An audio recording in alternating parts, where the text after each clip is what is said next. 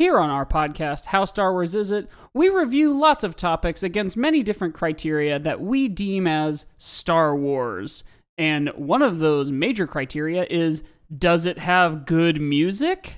So this week, we decided to review some good music. So get your driver's license and let's take one step forward, 3 steps back, into your car, so we can make an episode that'll be good for you. That'll make you happier than you've been in a long time. And you can tell us about your favorite crime on the way. Hope you're okay. We're reviewing Sour by Olivia Rodrigo. How Star Wars is it?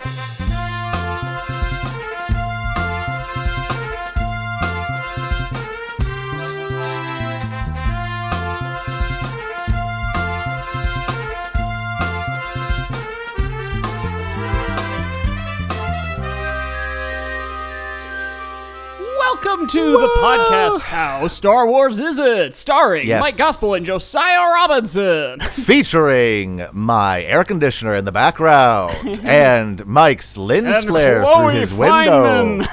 And Chloe Feynman. Good at impressions. She was never on the show during the Don Pardo years. Yeah, unfortunately. Musical guest. Nassim Pedrad, a.k.a. Chad. Bad show. Anyway, this is the podcast, How Star Wars Is It? We rate and review anything and ultimately everything. Everything. On a scale of 1 to 10 of how Star Wars that thing might be. Right. Not how good it is, not how bad it is, but how Star Wars it is, which means we take everything Star Wars, books, movies, TV shows, music, and we put it all into one big pot. We make that pot into a chili. We make the pot into the chili. And then that's a 10 out of 10, and we compare things to that. So does that add up to you guys? Yeah. A chili that is all things Star Wars. Yes, all things considered. What if we did an NPR parody that was called All Things Star Wars instead of All Things Considered? I don't think I want to do that. Welcome to All Things Star Wars. What's like a good NPR name? I'm Hannah Jaffe Waltz. I'm Tanner Blammendaum. Oh, you meant like make up a name. Yeah, like a fake. What's like a fake NPR name? It sounds like good NPR. I think Tanner Blammendaum is good. I'm Dustin Hoffman. I'm Tootsie. Welcome to... That's actually a game that a couple of us played for a while. I had some friends from improv in my Indianapolis days who came up to Chicago for like a weekend, and they were doing this game the whole time where like anytime during a meal or a conversation, someone at any point could just point to someone else and go, name, and you had to just come up with a made up name, and like everyone would be like, Arthur, Jiggercray. And there was one guy who was just so fucking fast and good at it, and it was his formula was just like first name of a friend I know, and then like a noun. And like the one that I still remember to this day was like someone points to him, name, and he goes, Beth Pillow. It's like, I feel like those are good to try to think of. I feel like this was like a trick I would do in improv sometimes, where I'd like think of people I went to elementary school with, you know? Me too. It's like, hey, Connor Crossland. What are you doing? Yeah, dude. Up I here? used elementary school friends as well. That's really funny you say that. One time I remember being in a scene on my Herald team, and someone looked at me and called me Mike, and we both just sort of were like, that's my real name. But anyway, this week, I think this is our first ever album. We did review Green Day before, and we ended up talking mostly about American Idiot. Listen to American Idiot, yes. Did correct. we do any just records on our 100th episode where we covered a shitload of things? I don't remember, possibly, but this is the first episode proper, so we'll count it. And this is the 2021 smash record by Olivia Rodrigo, Sour, which of course is in all caps, and all the song titles are all lowercase, which, okay, let's get started, Josiah. Yeah, let's get into it. Okay, did I miss something? Sure. Go off. Do songs not have capital letters anymore? Go off, Queen. Because I've noticed this with this Gen Z. Hey, Mike. Like Billie Eilish's records, all of her song titles are lowercase, and I think there's like maybe a Taylor Swift album that they're lowercase. Yeah, I was gonna say, before you get too excited, both Folklore and Evermore and T Swift is solidly a millennial, and she did it too. So. I've never really listened to anything by her, and should I? Yeah, sure. Okay. This is going to be interesting because I love pop music and I love talking about pop music. And my favorite is Carly Rae Jepsen. Yes. In general. I'm trying to find something if I can confirm. Oh my God, have you seen that video of the guy with all the different rainbow, all the different Yes. colors of the rainbow wigs on his head? Yes, very good, incredible. So funny. So if you so here's my thing. Hating on Taylor Swift is passé. It is old. It is yesterday. Okay. I don't enjoy that's the Beatles. Oh, you're right. Sorry. Yesterday is by the Beatles. Taylor Swift sings Starbucks Lovers. I do not enjoy most of Taylor Swift's discography. And Charlie, my girlfriend, her favorite artist probably. It's funny because she doesn't like think of herself as like a Swiftie, but she absolutely is, and it's kind of like I think she finds shame in it sometimes, and she shouldn't. But so I've listened to a lot more than I used to because of that, and I have discovered that the reason I don't like most older Taylor Swift is outside of like a couple songs is because her music is too and Mike, this is a beef I have with Olivia Rodrigo's Sour a little bit too, is because I feel like I know, because Taylor Swift was so famous, I feel like I knew too much about what her songs were about. And yes. so when she was singing about like someone, I'd be like, well, she's talking about Nick Jonas. And that's or funny like, you say that, because I am tuned out enough that never really affects me. Like, because there are some like contemporary pop albums that for some reason I discover and love, like both the Harry Styles albums I really love, and I remember a friend saying like, oh yeah, that song's about Taylor Swift, and I was like, oh, that makes it worse for me. See, and I wish went I didn't through, know that. Yes, same. I didn't really listen to her much, and then listening to some of her older stuff with Charlie will tell me backstory, and I'm like, if you want me to enjoy this song, you need to stop, because this makes me not like it. That's the thing about it makes pop it seem, songs is the reason they have such a mass appeal is not because you know the backstory, but it's because it's broad and it can be universal. about anybody. And so like there is, and I think with Taylor Swift there was a sense of like, especially when she had her like falling out with like Katy Perry or whatever, and like she had a whole album where she was like a bad girl now. I was like, this is dumb. I don't like this. Yeah, but then it's like a performance. yeah, but then Folklore and Evermore came out last year in 2020, and I really like those, and I realized the reason is because those songs are deliberately metaphorical. She's telling stories. Like she's more making characters. poetic, yeah. So they are, some of them are based within her experience, but she has like, they're about people, characters, ideas, as opposed to like, the media is mean to me, and I'm famous, or like, Kanye West was a jerk, which like he was, and she's had awful things happen to her. Well, I know way too much about Taylor Swift. Before you Swift. relate this back to Olivia Rodrigo, I actually don't know if I want to hear that part. Because spoiler alert, I really love this album, and I don't need to know who any of these characters are. Okay, great. So this is part of, I think Sour by Olivia Rodrigo is a really good album. I think it's like, it's like sort of a throwback to a pop rock kind of feel. You know what I mean? Like there's a little bit of punk in there. It's very like multi-genre. Yes, there are several songs that are just like, I mean, there was this, you might, I don't know if you saw this, but like on TikTok it blew up, where Good For You is essentially that one Paramore song. Well, yeah, okay, I think we've talked about this before, but are you a lyrics person or a music person? I am a music person first, Me and too. then I hear the lyrics. So like the first couple times I listen to a song, I'm hearing it holistically as a, like the lyrics are just part of the music, and then it takes like another listen for me to be like, oh, that's what they're saying. I can listen to a song every day for all of high school and not ever know what it's actually about. I would probably bet if I were to somehow be able to quantitatively rank my top 100 songs, I would probably be able to tell you what maybe 11 of them are actually about. Sure. Like, I don't pay attention to the lyrics really at all. And I like that about songs in general. Because once again, like, sort of going back to the Taylor Swift thing and a little bit to the Olivia Rodrigo thing, is art in general is like the artist is dead, right? It's up to interpretation. Like the artist's intention matters to a point. And like, some people might use this to argue like, oh, well, you can separate the art from the artist, which is like fine whenever it's like, they dated someone you don't like, but a different thing when they're like a pedophile or whatever. But anyway, I digress. I think that with a lot of pop music, I like the fact that I can just be like, this is what this song makes me feel. Yeah. These are what the lyrics make me think it's about. I don't know what they actually had in mind when they were writing it. And so it's funny because Charlie, when she listened to Folklore and Evermore, really wanted to figure out what each song was about in Taylor Swift's life. Like, she was like, what did she mean? Like, what does this relate to? And I was like, I don't want to know. Desired outcome for someone. Yeah. But I think that's part of the reason why I liked why Carly Rae Jepsen was sort of my gateway into pop, because I started listening to Emotion in like 2015 when it came out, because it was like super critically well reviewed, and all those songs are excellent pop songs. I think that's like one of the best pop albums ever, and part of the reason why I think is because it is Carly Rae Jepsen, I think, does a really good job of writing from a personal standpoint, but not making you feel like you're looking into her like life or like her dirty laundry a little bit. And I think like Olivia Rodrigo falls in between Taylor and Carly Rae in her lyrics. Yeah. Because this is a breakup album. Right.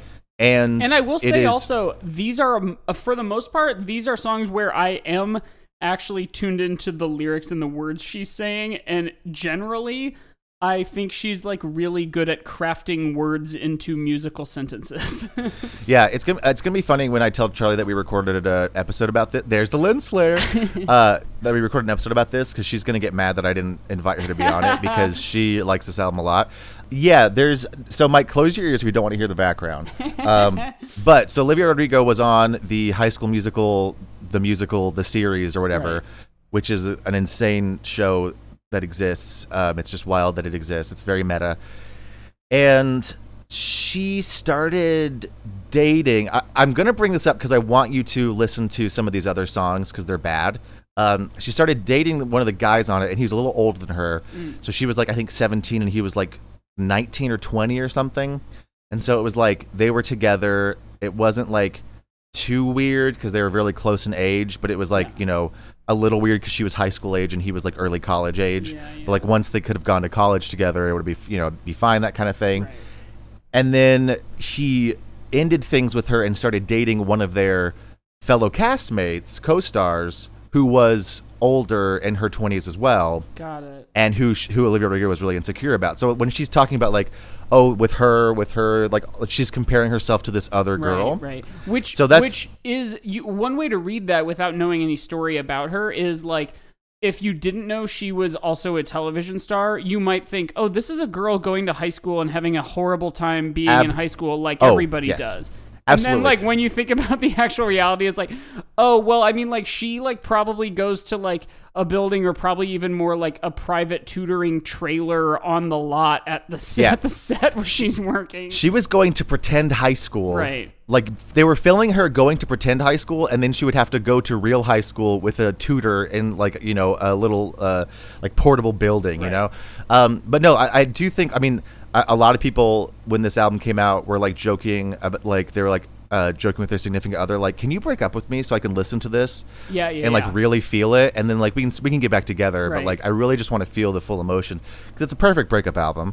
It's my only critiques about this album are it is such a breakup album that it gets a little one note where you're like, that's all it is. Yes, and I'm excited for. Here's the thing about one-notiness, though. Yes, Star Wars. Star Wars. Fuck, what is this show?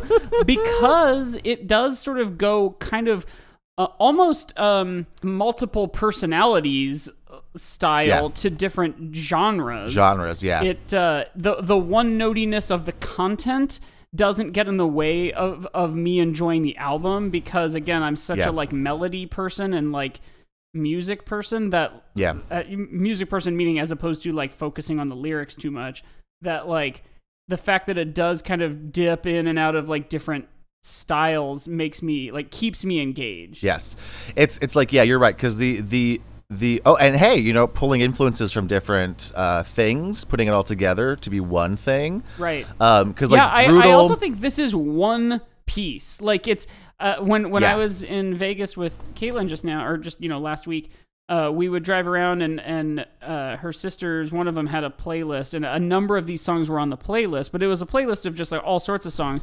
And whenever one of these songs would come up, at first I would be like, oh, I know this one, and then I would be kind of like, it's weird not hearing this in its slot on an album that is all one piece. Like, because something that shout out to another podcast that covered this recently, Bill Buds. They cover pop music albums. You should listen to it. They're great. Former guest of the show, John Patrick Cohen, is one of the co-hosts. Anyway, one of the things that I think he said, that JPC said, was like each song kind of covers like a different like thought or feeling you might have immediately after a breakup. Like some of them are like, yeah, fuck you, I didn't want you anyway. And then others are like, I'm so sad thinking about how happy I was with you, you know, like. And then some are like, I am so sad and I want you to be happy, but like I also don't want you to be happy. Yes, like I want your time with me to be the happiest you ever were, and I want you to feel bad when you realize you're not as happy with someone else. Yeah.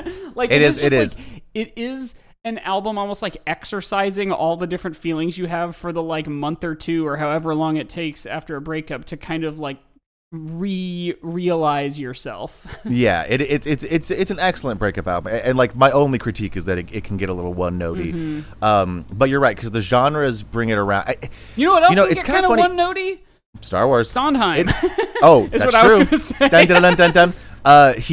This is funny because this kind of reminds me of what we were talking about in the Attack of the Clones episode, where we were talking about if George Lucas had like done genres in the prequels, it would have been better. Right. And I feel like, funnily enough, like this album does genres. You know, like there's a couple of like punk rock songs almost. Like I said, Paramore earlier. Like Good For You is very obviously Paramore inspired, or if not for that. In fact, even also like Green Day, like there's a part where it's like a rolling drum and it's like down down down down down down. Yes. And I was like, there was that is just a Green Day song. Charlie and I got in an argument where I was saying that this album was punk pop, and she was saying it's like 90s rock, and I was like, no, this is punk pop all the way. This is like Green Day, Paramore, like.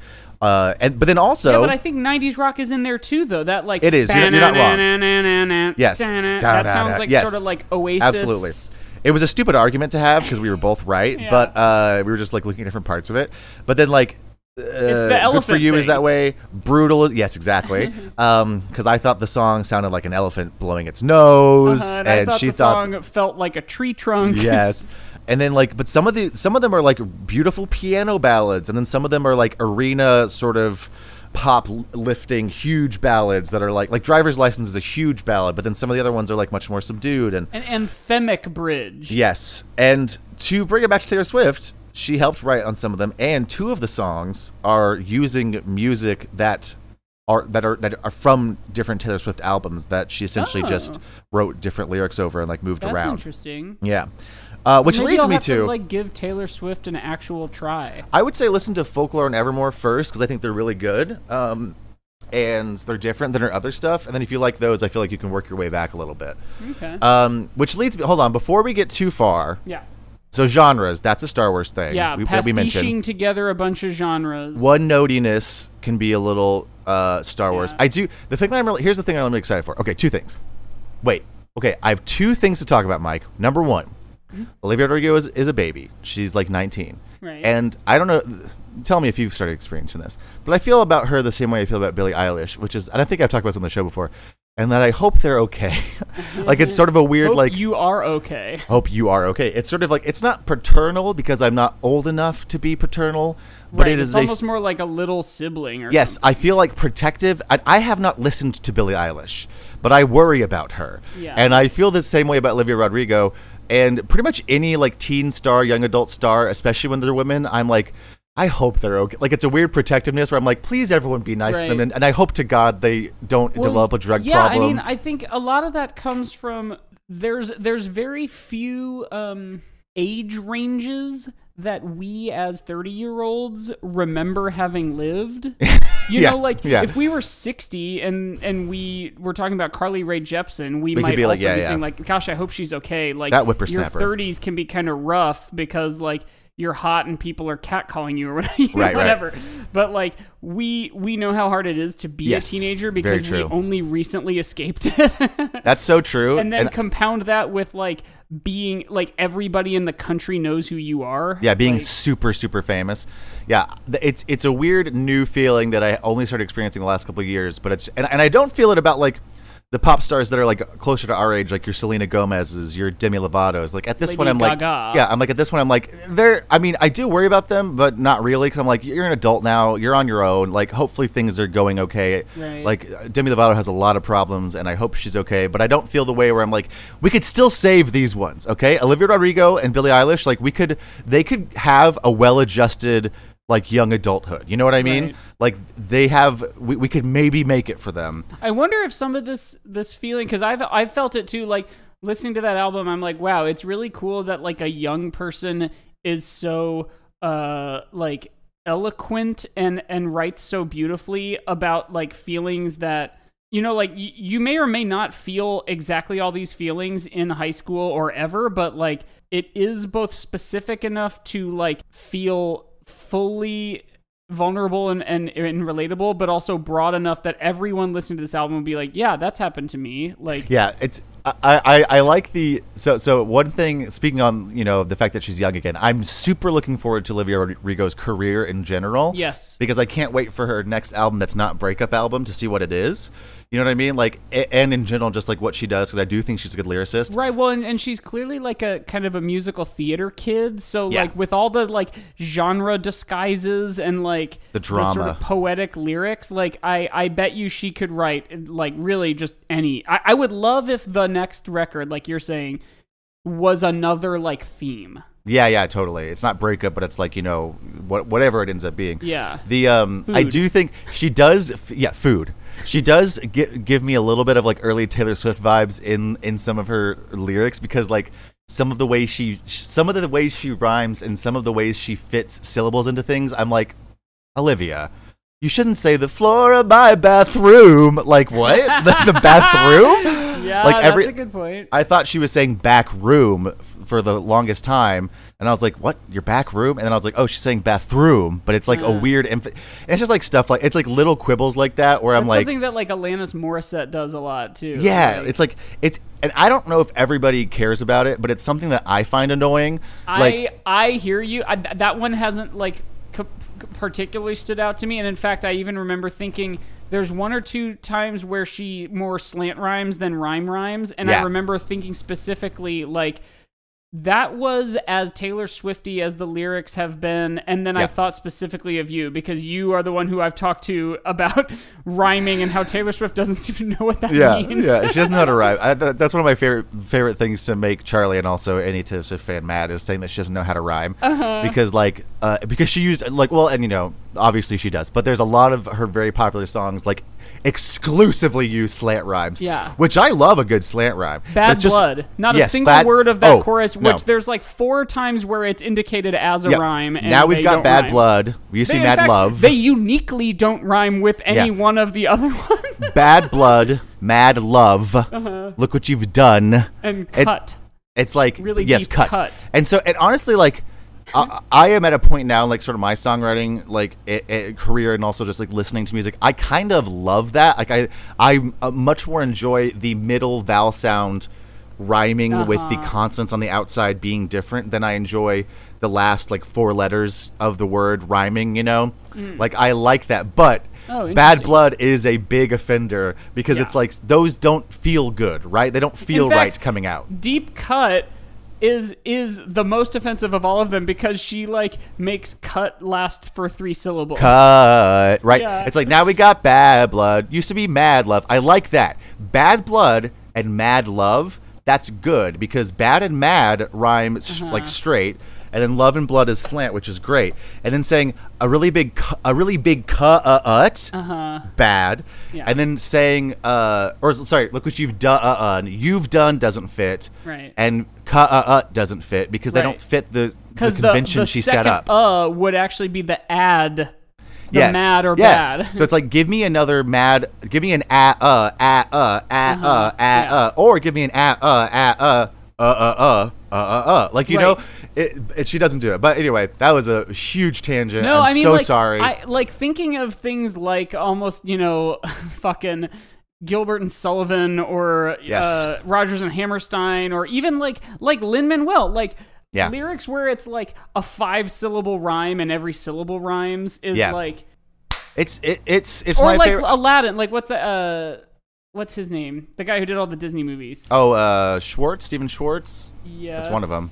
Regardless, like musical theater rhymes tend to be like, like Wicked has a bunch of them too, that it's just like, holy shit, how'd you think of that? One was one word and the other one was like 3 words that you managed to make rhyme with one another. Like the music, Alan Menken. Sorry, that's the one. Alan Menken. The other one, the bigger one that I somehow couldn't think of. No, and like I sing song. So at my little daycare job where I sing songs to children, I sing How Far I'll Go from Moana all the time. And it's a funny one because it has that Lin-Manuel thing where he'll leave, and people get mad about it, like to make fun of it. And this is so stupid, but there's a I'll get to it. So like it's like, I know everybody on this island seems so happy on this island. Everything is by design. It's like you just rhymed island with island 8 times. And then I know everybody on this island has a role on this island, so maybe I can roll with mine. It's like the island are all just one part of that line, and then it's mine and design that are the rhyme. You know what I mean? Right. And it's like, it's kind of funny that there's all those islands because you're like, well, this doesn't rhyme. But then you're like, oh, well, it does at the end. It still feels good. Like and it sounds right when you listen to it. Well, and also the island, the repetition has its own little earworminess. Yes. And there was I remember there's like, I think it's in Thrift Shop by Macklemore where he's like, something on that. Oh god, now I have to look up the lyrics to Thrift Shop by Macklemore. God damn it, I was hoping I'd never have to do that again.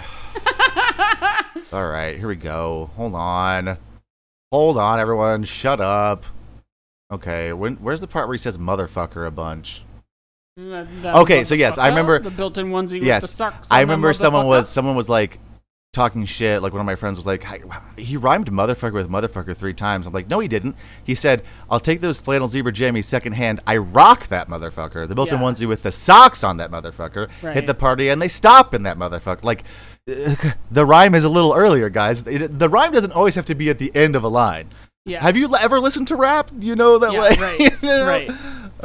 Jack White does that a lot. Like he'll like the one that comes to mind is that song, that White Stripes song that's like, I think I'm about to react now. Come back now. Yes, like, now is the same word both times, but like the rhyme is the word before. Yes, I love that stuff. And should we start a pop podcast, or we just talk about probably music? Should. You know, speaking of pop, and wait, now shit, where was that going? You're talking about White Stripes. No, it was before that. Macklemore. Rhyming, I think. Oh! I remember. Speaking of music, and you can cut all that. Okay, great. Speaking of being a music person and not necessarily caring too much about lyrics, have you seen the Netflix show This Is Pop? It's like, it was recently added. No, It's like 7 or 8 or maybe 6, like mini documentaries on pop music, and each one like has like a different like. In fact, I think each one's probably a different film crew, like a different creative voices, because they all kind of feel a little different. But one of them is all about Sweden and pop music coming from Sweden. So obviously ABBA, right? In the 70s, and the tradition of Swedish pop music, but specifically production of pop music done in Sweden, it like colored the entire American pop atmosphere for like a decade. Sure. Like Backstreet Boys did all their shit in Sweden, at least their first record, and Britney Spears. Like, it's these people who just like so they were going there to these fucking hooks. Yeah. And they're like, all right, let's do a ballad. And then they do fucking Lucky on the Britney Spears album or whatever. And then they're like, let's do like bow, bow, bow. You know, down, like down, down. And then if you listen to the lyrics of any of those songs produced in Sweden, I want it that way. You want what? Which way? Yeah. Like, what are you talking about, guys? The lyrics don't necessarily mean anything. And if you listen to a lot of ABBA songs, that is like somewhat true in those too. Yeah. And like, that episode was my favorite of all of them. I want to watch that one. So I won't spoil any more of it, but I would highly recommend watching This Is Pop on Netflix. I used to listen to Switched on Pop, which is a podcast about pop stuff too, and then Song Exploder, which is really cool because it breaks apart songs. Yes. And I would like go in and find which the also ones. Has a Netflix show. It does, yeah. I would go in and find the ones I wanted to list. Like, oh, I know that band, I know that song. But what you just said leads me to my second big point, and then we can go, maybe wrap up and get to the break. So, that sound, right? That one sound where it's like, oh, it's Sweden, right? Or whatever. Right now, and over the past like 5 years, really, this is my hottest take, and it's not that hot, but it's also not. I think not everybody knows. So, Jack Antonoff is. I don't even know Anton. Antonoff? I barely know. know. Why would I Jack Antonoff? So he was the guitarist for Fun, and then is the like lead of everything in Bleachers. But really, he's done like more producing than sort of his own solo stuff nowadays, and he's worked with everybody at this point, and all the big like his sound, the pop sound, right? Like now is him, and Olivia Rodrigo's Sour would not exist without specifically Melodrama by Lorde, her album that came out in like 2015, 2016. Okay. Because that was pretty much fully produced by Jack Antonoff and Lorde. Like it was a collaboration. Every song was produced by both of them. And if you like Olivia Rodrigo, if you like pretty much any modern pop in the last 5 years, I'd say go listen to Melodrama, because you can hear the bones of all of it in there. And that was the first like big pop album he did. And then Taylor Swift got a hold of him. And so now they're frequent collaborators, and he's basically produced on all of her albums since then. And he's done Carly Rae. He's done, he produced on 2 of the songs on Sour, I think, the ones that were combined with Taylor Swift, because he, wrote the Taylor Swift, or helped write the Taylor Swift ones. There's other people he's done stuff with, but like his sound, specifically the one that he and Lorde kind of put together for Melodrama, is I think what everyone is trying to do now. Yeah, interesting. Taylor Swift, Lorde, St. Vincent, Lana Del Rey, Carly Rae Jepsen. I was going to say, St. Vincent is someone who I've only recently kind of gotten into. And I will say that I really like her newest record, and that was sort of my weird back-end entry point. And because it's sort of like Bowie 70s-y, and her other stuff is certainly like not necessarily that. Or it's less characteristic of that. Sure. But it also has like it's like very alty, but it has a lot of poppiness to it. Yes, definitely.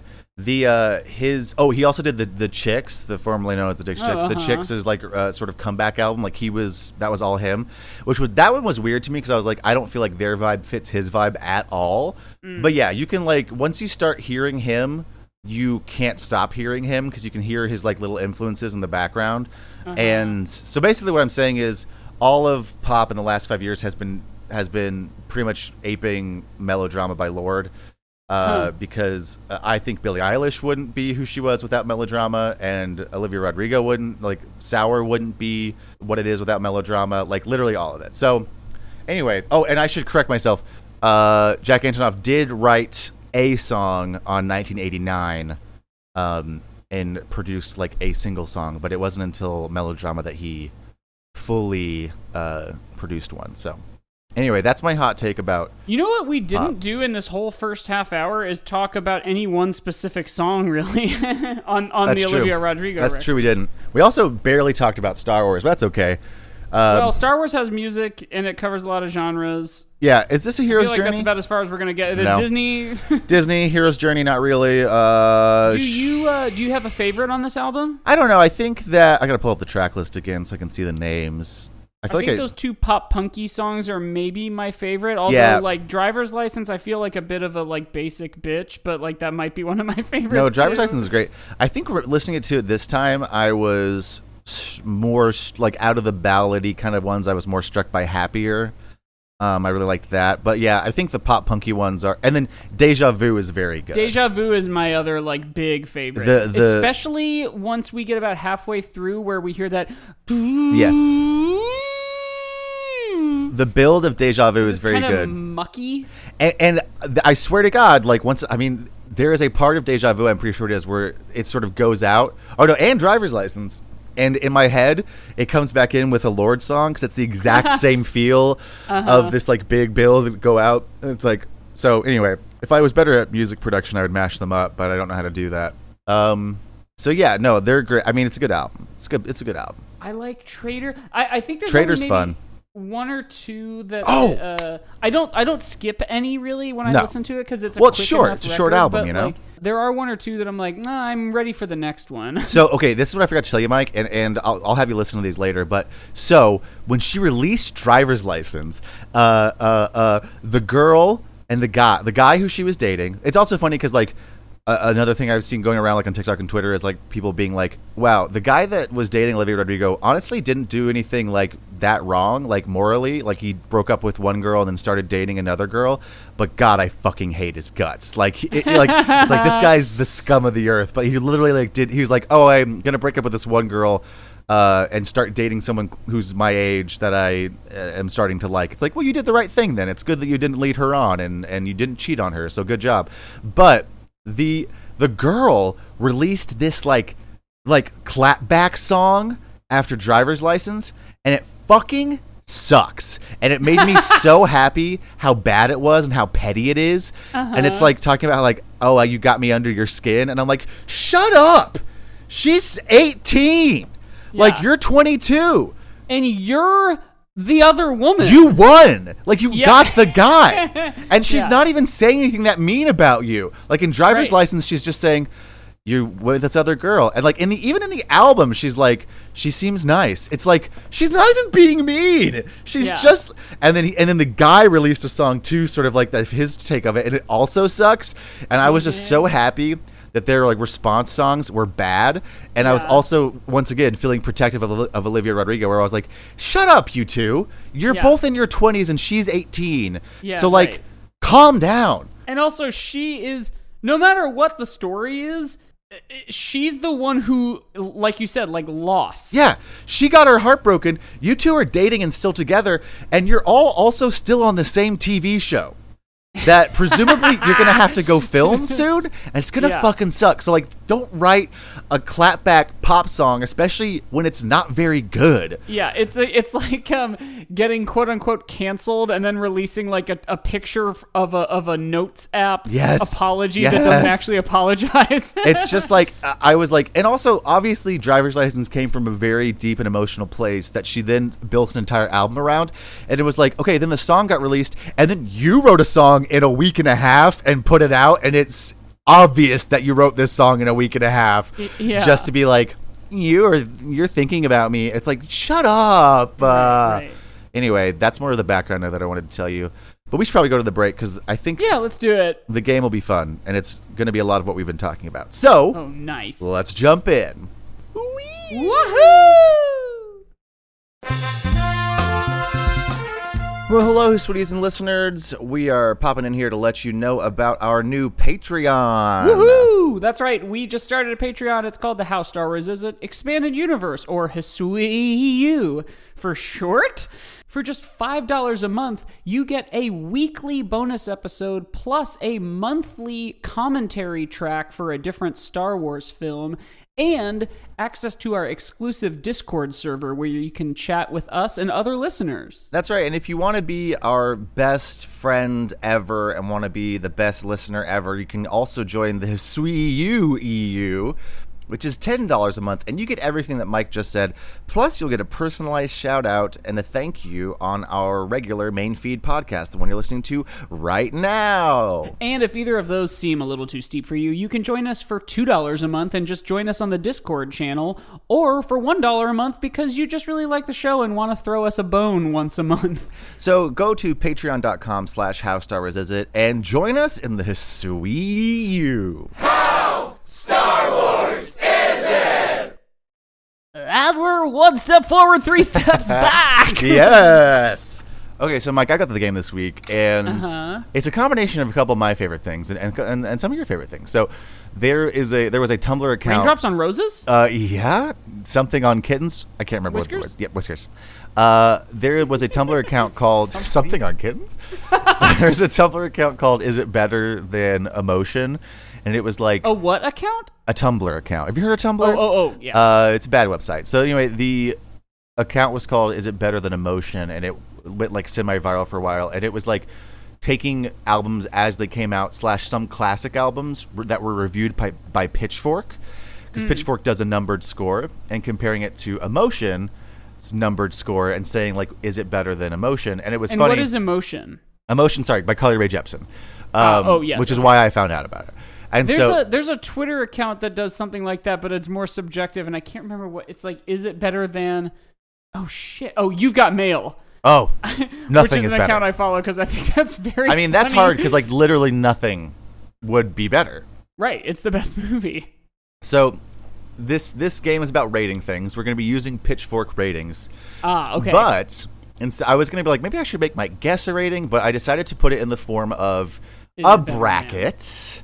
So I've got the scores over here. So we're going to go. So there is a definitive winner. Yes, there's a definitive winner, but only I know who it is. So some background. Okay, I made a full ass 32 bracket. Okay, so we've got 16. So hold on. This is like if March Madness all happened. Yeah. I didn't watch any of it, and then you made me fill out a bracket. Yes, exactly. It's like it's like if someone just gave. It's like if we all took a test. And it's like, yes, it's what you said. I'm not going to make another. It's the SATs. It's the SATs. You get a bunch of questions, you don't know the answers to them, and you guess the whole time. And there is a right answer, and it's not up to chance. So we are looking at 16 like more recent pop albums. We're talking like I think did I put 1989 on here? Mostly like the recent conference. Yes, mostly the last 5 years, and they are like pop albums. Like you could maybe make the argument that some of them have some other influences, but they are definitely pop along with other things maybe. Got it. And then so Pitchfork does this thing on it's like their Sunday reviews or whatever, where they go back and they review stuff that came out before they started doing reviews and giving them numbered scores. So we have 16 of those, and those are more of a mishmash of some are like classic rock, some are like early 2000s, some are 90s. Like it's just more of a mishmash, but they're all like they're all very famous and like well-renowned artists. So the goal being, and I put it into a random bracket, so some of the modern ones might be up against modern ones. Got it. But mostly actually it's pretty good where it's like a bunch of stuff is modern versus classic. So we are going to start this is great. With the and this is the other caveat. None of these albums scored above a 9.0 with Pitchfork. Okay, because it's out of 10. It's out of 10 because I didn't want to do like all-time great classics because like most of the Beatles albums are like 10s and it's like sure guys okay yeah in hindsight I'm sure yes. So they are all under 9, but they are mostly in the range. I think the lowest score, just to give you off the top of look through it real quick, the lowest is I think 6.5. Yes, lowest is 6.5. Okay, so we're looking at a range between 6.5 and 9. So these are all pretty good. Mm-hmm. Like some of them are like average, but most of them are pretty good. So first round, we've got Melodrama by Lorde versus Demi Lovato's Dance with the Devil, and then whatever the other part it is that just came out. Okay, I'm gonna guess based on the amount you talked up Melodrama, especially since this is a Pitchfork rating, that Melodrama is the winner. You are correct, and I will give you the loser's score to give you a frame of reference. So Demi's album is a 6.5. Okay. So now you know. Next, in a wild matchup, John Mayer's Room for Squares, his like debut album that like launched him, versus Janelle Monáe's Dirty Computer. Oh wow. It is.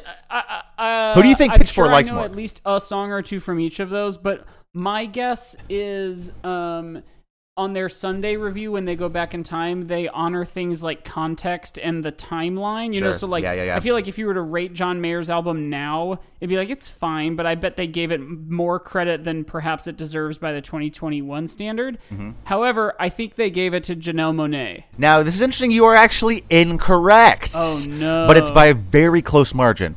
I'm not going to tell you the margin because that would give you the answer for the next one. But John Mayer's beats it out. And it's close. So the loser, Dirty Computer by Janelle Monáe, got a 7.7, so still very good. Okay. We got to move faster. I have way too many of these. All right. Madonna's self-titled Madonna versus Billie Eilish's When We Fall Asleep that she won all the Grammys for recently. When was Madonna released?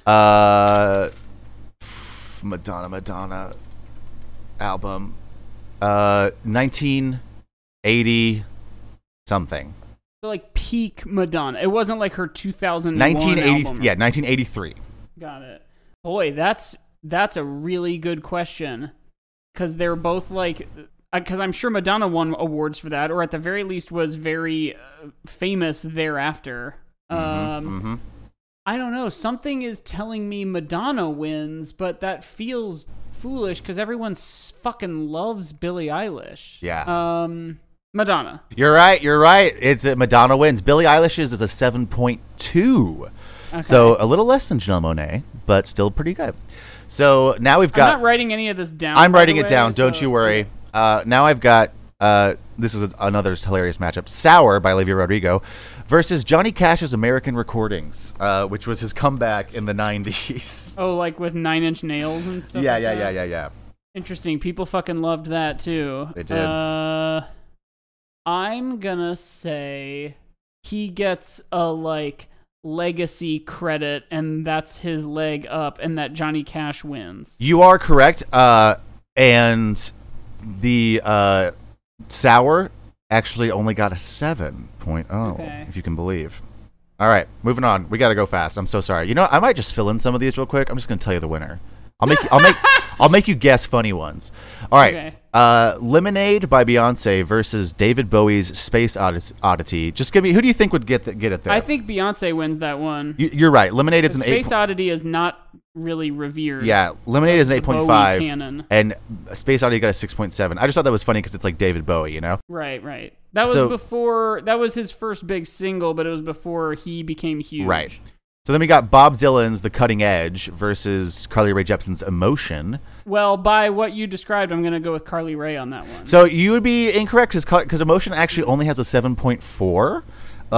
So it's funny that they were comparing everything to it. I was trying to find stuff that was really classic good albums that were worse, but not many of those showed up. So then we got the Rolling Stones' Tattoo You beats out Doja Cat's Hot Pink, which came out semi-recently. Okay. Doja Cat got a 7.4. Next, this is fun. Billy Joel's The Stranger versus Katy Perry's Teenage Dream. Billy Joel. Yeah, you're right. Teenage Dream got a 6.8, which is it's of fine. All these poppy people, I think Katy Perry is the one who fell the hardest. Yes. From having a bit of a point of view to being generic. The sort of antagonist system of the Josie and the Pussycats movie. Yeah, she's so generic now. It's I don't know what your point. Yeah, I don't know what your point of view is at all. Yeah. Next, we have Prince's Ultimate Prince versus Lizzo's "Cause I Love You." Oh, brother. I'm gonna give you this one. Somewhat controversially, Lizzo's "Cause I Love You" only has a 6.5, which is guys, that's not right. That's low. You guys missed. That's a miss on that one. Okay, what about Metallica's Metallica versus Dua Lipa's Future Nostalgia? I guess I'm going to guess Metallica. You're right, but it's by a very small margin. Dua Lipa got a 7.5. Wow. Now we got Dixie Chicks' when they were the Dixie Chicks, Home versus Lady Gaga's Chromatica. I'm going to give you this one. I don't know what critics said about Chromatica because it happened right at the very first week of the height of the Black Lives Matter protests and just sort of just bad timing. Disappeared. In a pandemic too, bad timing for an album. I think it is a fucking slammin' pop record though. But what was the other option? Home by Dixie Chicks, which was back when they were their heyday. I think I might guess Chromatica. You are incorrect, but it's and it's not super close. It's Chromatica put up a good fight. So then we got this one's fun. Oh Brother, Where Art Thou soundtrack versus the Spice Girls Spice album. Oh wow, because that was their debut. I'm gonna say it's because that album has 4 or 5 skips on it. I'm gonna say it's the Oh Brother soundtrack. You're right, and Spice Girls is one of the lowest rated on here. Spice Girls only had a 6.8.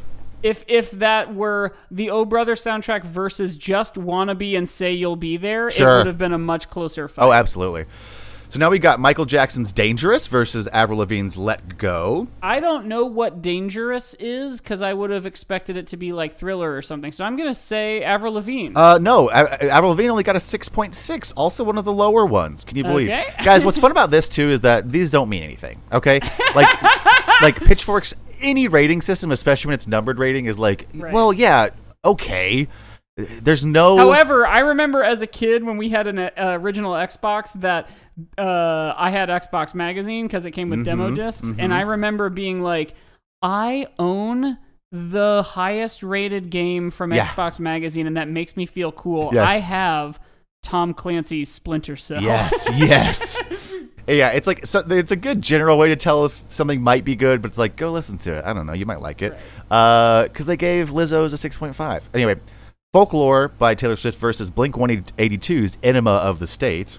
I'm going to guess Folklore. You're right, by a small margin, but Blink-182 got a 7.5 on that one. Wow. We got Ariana Grande's Sweetener versus, I put another Carly Rae Jepsen album on here because I love her, Dedicated, her one after Emotion, Dedicated. So here's my thing. Tell me. I think every song Ariana Grande sings on sounds like she's crying. Yeah.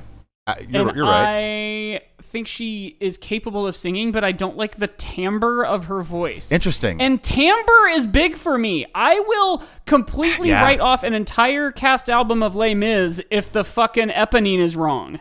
Yeah, no, I mean, you're not, that is valid. Her songs are only whining, but if you're too whiny... No, eponine is a hard line to walk.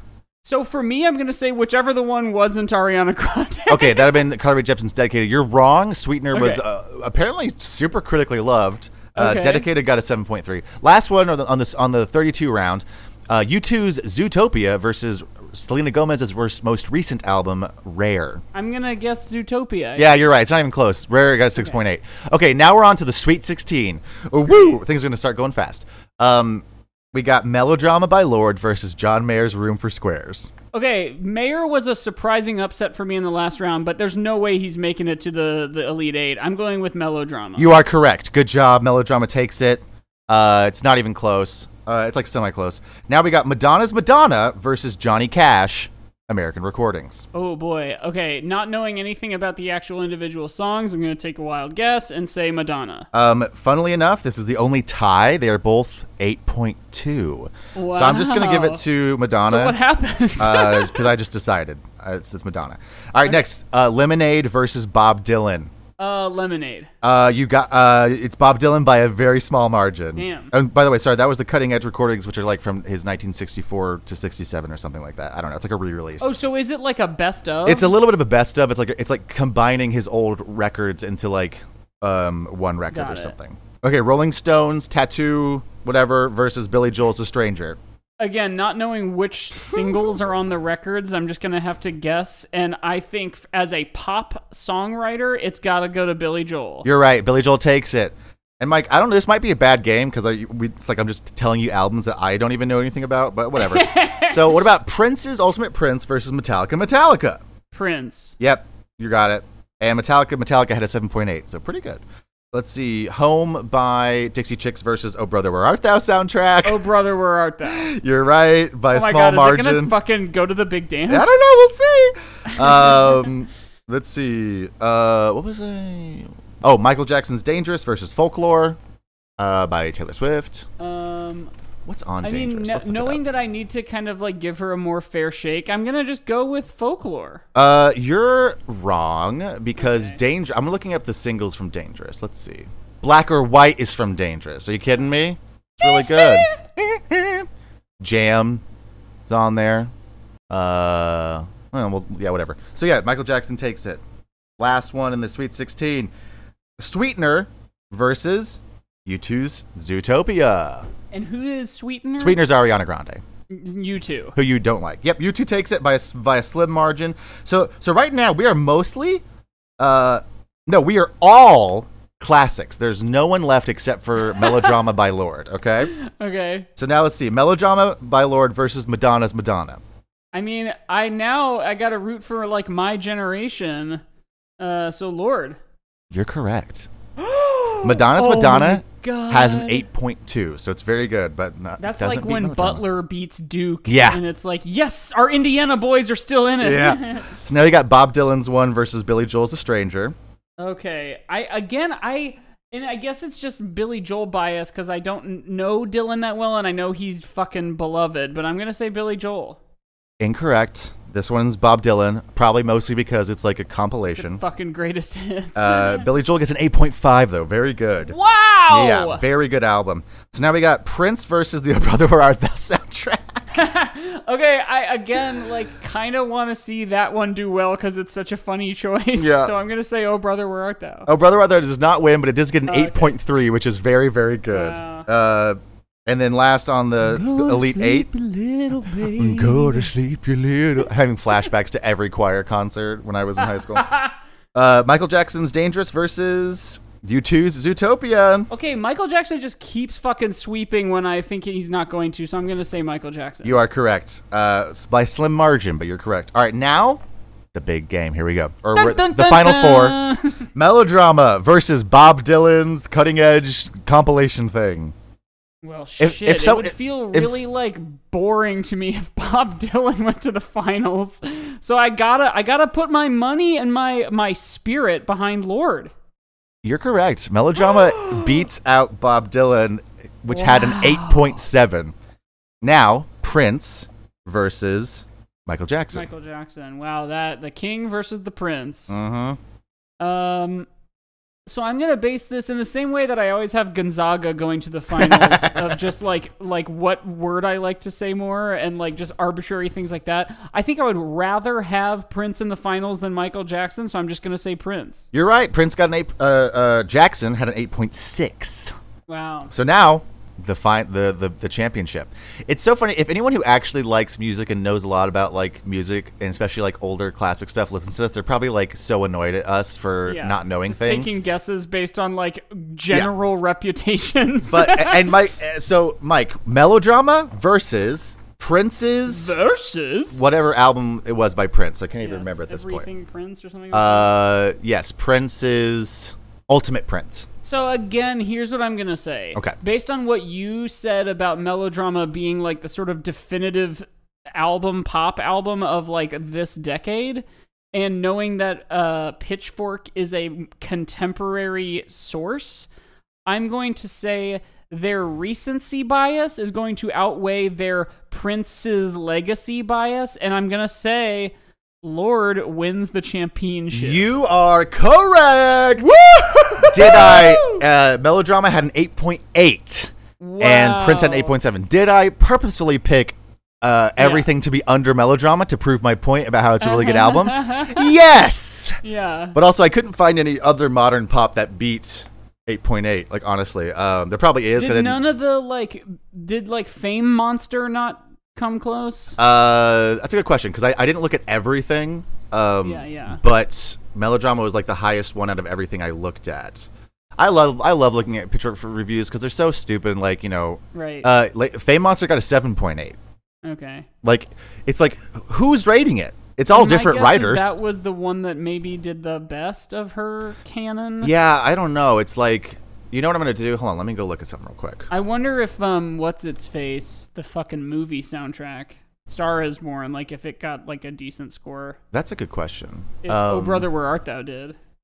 Let's see. I'm gonna look. Man, at we should do that album. That album rules. I love that it was on there at all. It's just very funny. I've seen that movie once, and I've listened to that album 100 times. So I'm looking at 8 plus reviews, 8.0 plus reviews, but also it's not all of them, so that's annoying. Hold on, everyone, please bear with me, because I do think we need to know. Okay, and I think we can take a little bit of time while I'm scrolling down to get hopefully all of them on one page so that I can Control F pop and find how many there are, and see if there's anything that's would beat the 8.8. Because obviously something will beat an 8.8. That's obvious.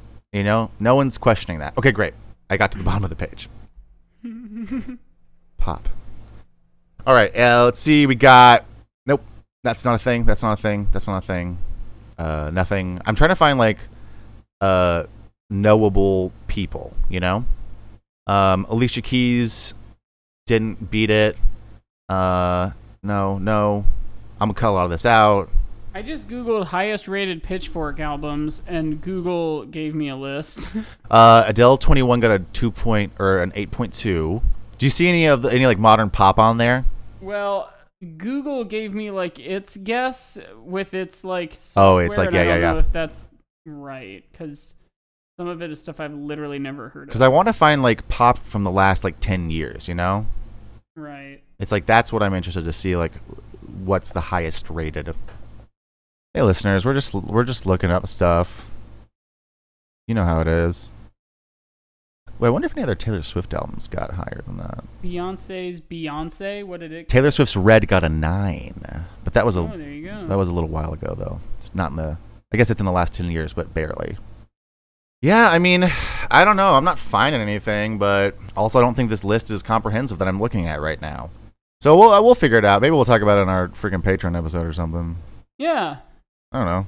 So, okay, just what did we discover? Really quick, Nothing. Let's go through song by song. We won't take too much time on this, but of Sour by Olivia Rodrigo, this week's episode. Yes, that's what we're actually talking about. And it's just gonna be like a that's hot or that's not. Okay, great, love it.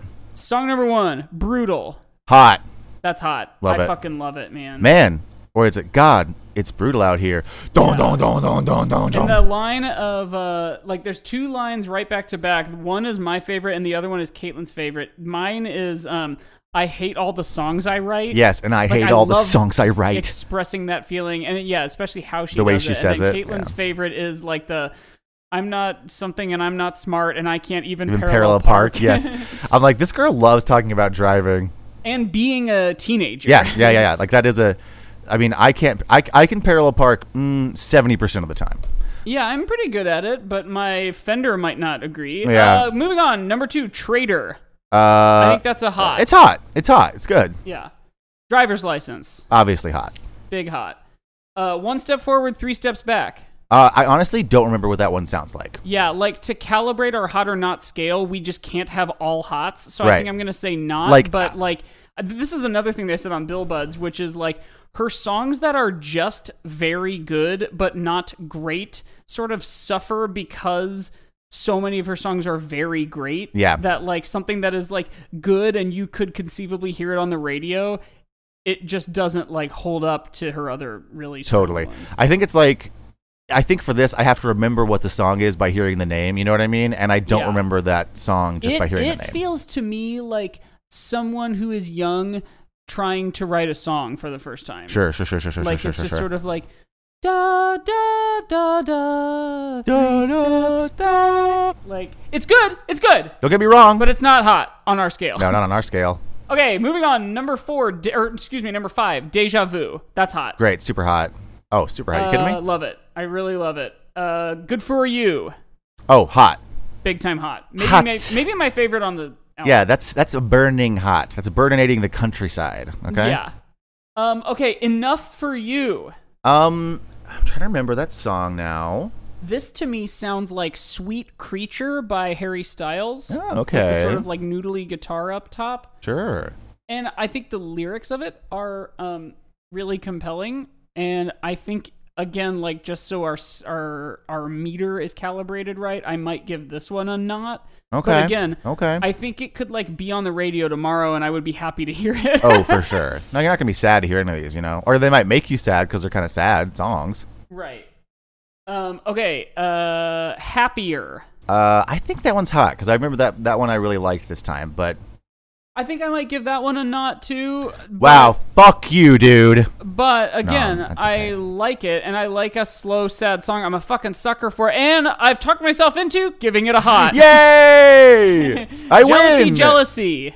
I don't remember that one either right now. I think that could I be do. playing in like an H&M. That one I think is interesting because she's not talking about the breakup there. Like she is a little bit, but she's more talking about like society and the way it and like the sort of pressure of being a young woman. Which I like the sentiment and the subject matter, but it doesn't stand out to me as a song compared to the rest of the album. Yeah, I think in terms of like the kind of more upbeat, jammier songs, that this one is maybe the weakest of those. For sure. Not that it's like upbeat, but it has a bit more of like a pound to it, you know? Yeah, definitely. I'll give that one a soft not. Yeah, a Again, soft. All of these are hots. Oh, yeah. No. This album is 11 hots. Yeah, absolutely. Favorite crime. Don't remember That's that another one. one that starts with like noodly acoustic guitar. But you know what? I love it. That like all the things I did. Oh, with, that like, one. Oh, 4 yeah, that's hot. voices or That's whatever hot. it That's is. hot for sure. Yeah, I think that's hot. And then Hope You're Okay. Also a good one. I'm going to say it's hot. I think it's fine. Yeah, no, it's fine. So, that said, with all the hots and nots, we had some near misses there, but all in all, we like this album, and we like it for what it is, which is very Star Wars. Which is sour. Oh, wait. Very Star Wars. Yeah, is it Star Wars? No. It doesn't have a hero's journey. It's good music, but... It has more narrative to it than a lot of albums you do. could say there's a story to it, for sure. But it is not a sort of... It's not like a linear story. Right. Yeah. But it's, like, good. Yeah. We spent a lot of time talking about how good and bad it was this time, which we do all the time, so who cares? Yeah. And I've also been scrolling through the list again. So Beyonce's Homecoming, the live album, is a 9.3 in 2019. So that's pretty high. Feels a little different because it's like they're definitely not in the same genre. More R&B, but also still technically pop. So the argument could be made. But yeah, I'm just still scrolling. But I'll be scrolling for the rest of the episode. So let's see. Should we give it a rating? I think so. It's about that time. I think I know what I'm going to give this. And again, listeners, if this is your first time listening to the show, we are not evaluating this on its quality. Mike, it's so scary how dark it is right now. We are evaluating it on how Star Wars it is. And as we've said, it has a little bit of a couple of stretches to Star Wars, but I don't think it's all that Star Wars. I have picked my unit of measure, which is a single instance of the word jealousy. Good. Yeah, it's twice. Because I think it's also going to be references to Billy Joel. That's something I forgot to talk about, but Charlie thinks she invented Billy Joel. Yeah, Charlie thinks it's so funny how she talks about Billy Joel. It is like kind of annoying because it's like it's such a weird thing for a Gen Zer to be a fan of. Like when we talked about Charlie, was like, he's not like that classic, and I was like, oh, absolutely, he's classic rock now. But it is weird for a Gen Zer to be like, oh, you haven't heard of Billy Joel? Like, you gotta hear Billy Joel. Yeah. It's like, what? I mean, he's just kind of fucking timeless. I mean, it's true. It's just funny to be like, yeah, our song, Uptown Girl. It's like, really? Yeah. Okay. I mean, really? It's a good song. It's just weird that that's the thing you chose. So yeah, I'm gonna give it a 2 out of 10 on again how Star Wars it is. Yes, I'm also gonna give it a 2 out of 10 of how Star Wars it Jealousy. is. Of 2 instances and 2 mentionings of Billy Joel. She might should have done stickers on your face. Yeah, well, that's too many though. She has so many. That's true. On the cover. If this were like a how much do you like this album, I would have picked the unit of measure stickers upon my face. Yeah, for sure. Oh, for sure. Well, folks, do you want us on the internet? Because if you do, you can find us at How Star Wars is on Twitter and Instagram. You can send us an email at agoodpodcast@gmail.com. Yes, agoodpodcast@gmail.com. Of course, you can also find us on Patreon. Yes, where we wish you would. Will probably end up like rewriting a Star Wars movie sometime. Yep. We might talk about what was the other album that we talked about? Oh, Lord's Melodrama. I might just make Mike listen to the whole thing. Yeah, I mean, here's the thing: your mileage may vary for melodrama. It's definitely like a vibe. But I'm just saying that like once you listen to it, you start hearing the especially Jack Antonoff and everything else. Yeah. But that's patreon.com/How Star Wars Is It. For $5 a month, you can get a weekly bonus episode plus a monthly film commentary of a different Star Wars movie. There's a Discord as well, and there's all sorts of different tiers besides just the $5 one. If you want to join us over there, we'd love to have you. Yes, come on over. And a shout out to all of you who are over there and joining us already. We love to have you as part of the Hisui. Yeah, thank you so much to our patrons. You guys are the best. We have a fun time. I think it's about time for Tubby Bye Bye. Don't you think? Yeah, don't you think? I'm distracted because I'm still... A little too Tubby Bye Bye. I'm still looking to see if there's anything that's like bigger than Melodrama or higher than that Beyonce album. And I'm going to be doing it for the entire next Patreon episode that Mike and I are recording. But so like we always say, we love you. And may the 4th be with you. Bye.